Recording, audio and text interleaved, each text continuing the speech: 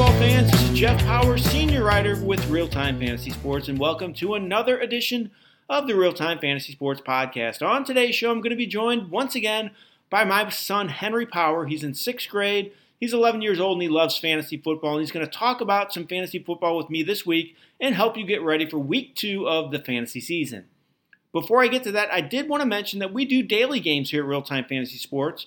Don't forget to sign up for our daily contest. We do football and baseball. The baseball season's not over with yet, so go to rtsports.com and click on the daily link at the top of the page and get in a daily league today. Again, we are doing daily leagues here at Real Time Fantasy Sports. You can get in football and baseball leagues on our site. Go to rtsports.com and click on the daily link. And now, here's my interview with my son, Henry Power. And I'm joined now by my son, Henry Power. He's back by popular demand on the podcast. Henry's been with us before. Henry, thanks so much for being with me again today. Appreciate it. Thanks, Jeff. Jeff? What's his Jeff stuff? That'd be fun to say for once. That's cool. All right, so I want to talk about last week a little bit before we get into this week. So, Henry, what were you encouraged by with the games last week? Anything stick out to you? I thought the Browns stuck out a lot. Tyrod Taylor had tons of rushing yards. He threw for 2 touchdowns, one to Landry, one to Gordon, and they also tied the Steelers. Browns, I like that. So you think they're looking up this year. I like that. So for me, Henry, a couple things I was encouraged by. Joe Mixon with Cincinnati. Joe Mixon dominated the carries. Gio Bernard barely saw the field. Mixon actually had more receptions than Bernard, and he looked great in the passing game. Very encouraging to me. I think he's going to get a ton of work all season. He topped the 100-yard total yard mark last week. I think Mixon's set up for a breakout year. Really like him a lot. Another running back I like, especially after seeing him last week, Jordan Howard. Another guy, he outproduced Tariq Cohen in the passing game. Everybody said Cohen was going to get tons of catches. Guess what? Howard had more catches than him last week. Great sign for me. Howard is looking great, looking much improved in that passing game. And again, just like Mixon, I think he's set up for a big season, a breakout year. Last encouragement for me was Patrick Mahomes. Loved watching him last week. Man, did he make some unbelievable throws, move that offense. Did it against a pretty good Chargers defense. I know they're a little banged up, but that's actually a pretty good unit. Mahomes shredded them. I still think he could be up and down a little bit throughout the year. This is his first year starting, but it was a very encouraging performance by me, and I think Mahomes showed why a lot of fantasy teams took him as a number 1 fantasy quarterback this year. So on the flip side of that, how about some things you didn't like last week, Henry? Anything stand out that was disappointing to you? Oh, well, those Bills played terrible this week. I mean, they lost 43-3, and they just played terrible. You're not encouraged by the Bills at all. Would you want any of those Bills on your fantasy team? No, just no. All right, so for me, a couple discouraging things for me last week. I talked about Patrick Mahomes. How about a teammate of his, Kareem Hunt? So he did not catch a pass in that game last week. He ran pretty well, but I think this could be a little bit of a sign of things to come for Hunt because Patrick Mahomes, we all know he likes to take chances down the field. He does not like to check the ball down. Last year, Alex Smith was Hunt's quarterback. Guess what? He loves to check the ball down. Hunt had a ton of catches with Smith as his quarterback. I'm not sure that's going to be the case this year with Mahomes. So I think last week could have been a little bit of a precursor for the rest of the year for Hunt. I do think Hunt's going to run the ball well, and he'll improve on those totals from last week, but overall, I think his catches could be down, which is going to hurt his fantasy value. And another discouraging thing for me last week was the Raiders. I was not sold on them coming into the year, and I think last week really drove home that point to me. I know the Rams have a good team, good pass defense and rush defense, so we can't take too much into the stock of the Raiders really laying an egg, but I was not encouraged by that performance at all. Amari Cooper, again, had another terrible showing. I know those cornerbacks are very good, but not a good showing. Jordy Nelson showed littles. I really think this Raiders team is going to be in for a long season. So now let's jump into this week, Henry. How about some waiver wire options? Anybody out there on waivers that you're looking at to pick up in week 2? I think I'm going to pick up Jared Cook. He had lots of targets last week, and the Raiders don't have much passing options this year. Yeah, I agree. I just reiterated about the Raiders, about how they weren't very good last week, and I agree. Cook's not a bad pickup. I like that, Henry. So for me, a couple receivers I'm looking at this week. Chris Godwin's one of them. He scored a touchdown last week, and he played 48 snaps compared to 20 for Deshaun Jackson. I know Jackson's hurt now, but even with that said, Godwin played a lot. And this was a guy I targeted late in drafts anyway, still available in a lot of leagues.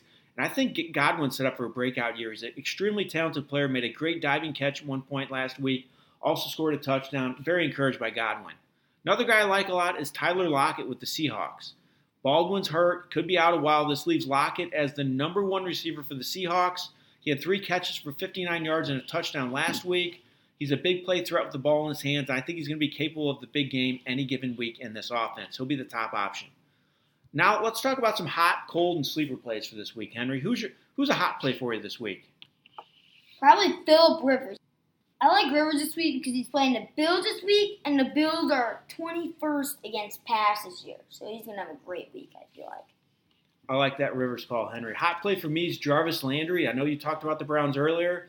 I like him a lot to do well this week. He had 7 catches for 106 yards last week. He was targeted a whopping 15 times in that game. He was used as more than a possession receiver. He got chances to make plays down the field. I think this is going to be the case much of the year. Plays the Saints this week. New Orleans allowed the most fantasy points to receivers in week 1, and the Bucs receivers were just amazing against the Saints all week last week. Mike Evans was unstoppable. I think Landry's going to have a similar game.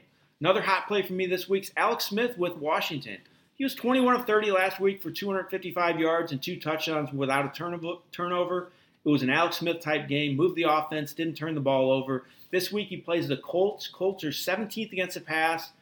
They allowed the 19th most fantasy points to quarterbacks last week. So I think that's very encouraging for Smith. I think he'll have another good showing in week 2. Henry, how about a cold play? Anybody you're avoiding this week? I would avoid Matt Ryan this week. He was terrible last week, and this week he's playing the Panthers, who are 3rd against pass. That's a good call. I think Ryan could struggle as well. Couple cold plays for me this week, Henry. Marshawn Lynch with the Raiders. I talked about the Raiders already earlier in the podcast, but I'm going to talk about him again. Lynch did find the end zone last week, but he had 11 carries for just 41 yards. I think he's going to be a little bit of a touchdown-dependent player, and I'm not sure he finds a touchdown this week against the Broncos. They allowed just 64 rushing yards in week 1. I don't think Lynch is a safe play in this matchup. I would go with other options. Another running back I don't like, Jamal Williams with Green Bay. He did lead the Packers in rushing last week, but he didn't catch a pass in the game, so his overall fantasy numbers were not very good. This week he plays the Vikings. Vikings allowed the 6th fewest fantasy points to running backs last week, and their 9th overall against the rush after 1 week. So I would avoid Williams. Now we're up to sleepers, Henry. How about a sleeper for this week? Anybody you got you think could surprise? Courtland Sutton. He's playing against the Raiders this week, and last week he had 2 catches for 45 yards last week. And the Raiders allowed 12th most fantasy points to receiver this year. He's going to have a breakout week. I like that call on Sutton. He's an exciting player, very talented. Couple sleepers for me. I'm going to go out on a limb here and say Eagles quarterback Nick Foles. He didn't look great in the opener, but he played a pretty good Falcons pass defense. This week he has a much easier task playing the Bucs. Tampa was just brutal against the pass last week. They allowed the 2nd most fantasy points to quarterbacks in week 1. I think Foles could be a sneaky play for fantasy teams in week 2. Another one for me is Colts receiver Ryan Grant. Grant had 8 receptions for 59 yards last week. He had 9 targets in the game. He's a clear number 2 receiver for the Colts. Colts are going to throw the ball a ton because they don't run it very well. And this week, the Colts play the Redskins. The Redskins have Josh Norman, who's going to draw T.Y. Hilton in coverage. This is going to be good news for Grant, who could get more targets in the game because of the added coverage to Hilton. So I think Grant could be a sneaky play and have a similar week to last week. All right, Henry, thanks a lot for helping me out this week, getting everybody ready for week 2. I appreciate it. And thanks again for being on. You're welcome, Jeff. Jeff, he called me Jeff again. I am his dad, but he called me Jeff. All right, that was Henry Power. He's my son. He's in 6th grade, and I appreciate him being on the podcast with me this week. And that was my interview with Henry Power, my son. I want to thank Henry for doing a great job on the podcast and helping everyone get ready for week 2 of the fantasy season.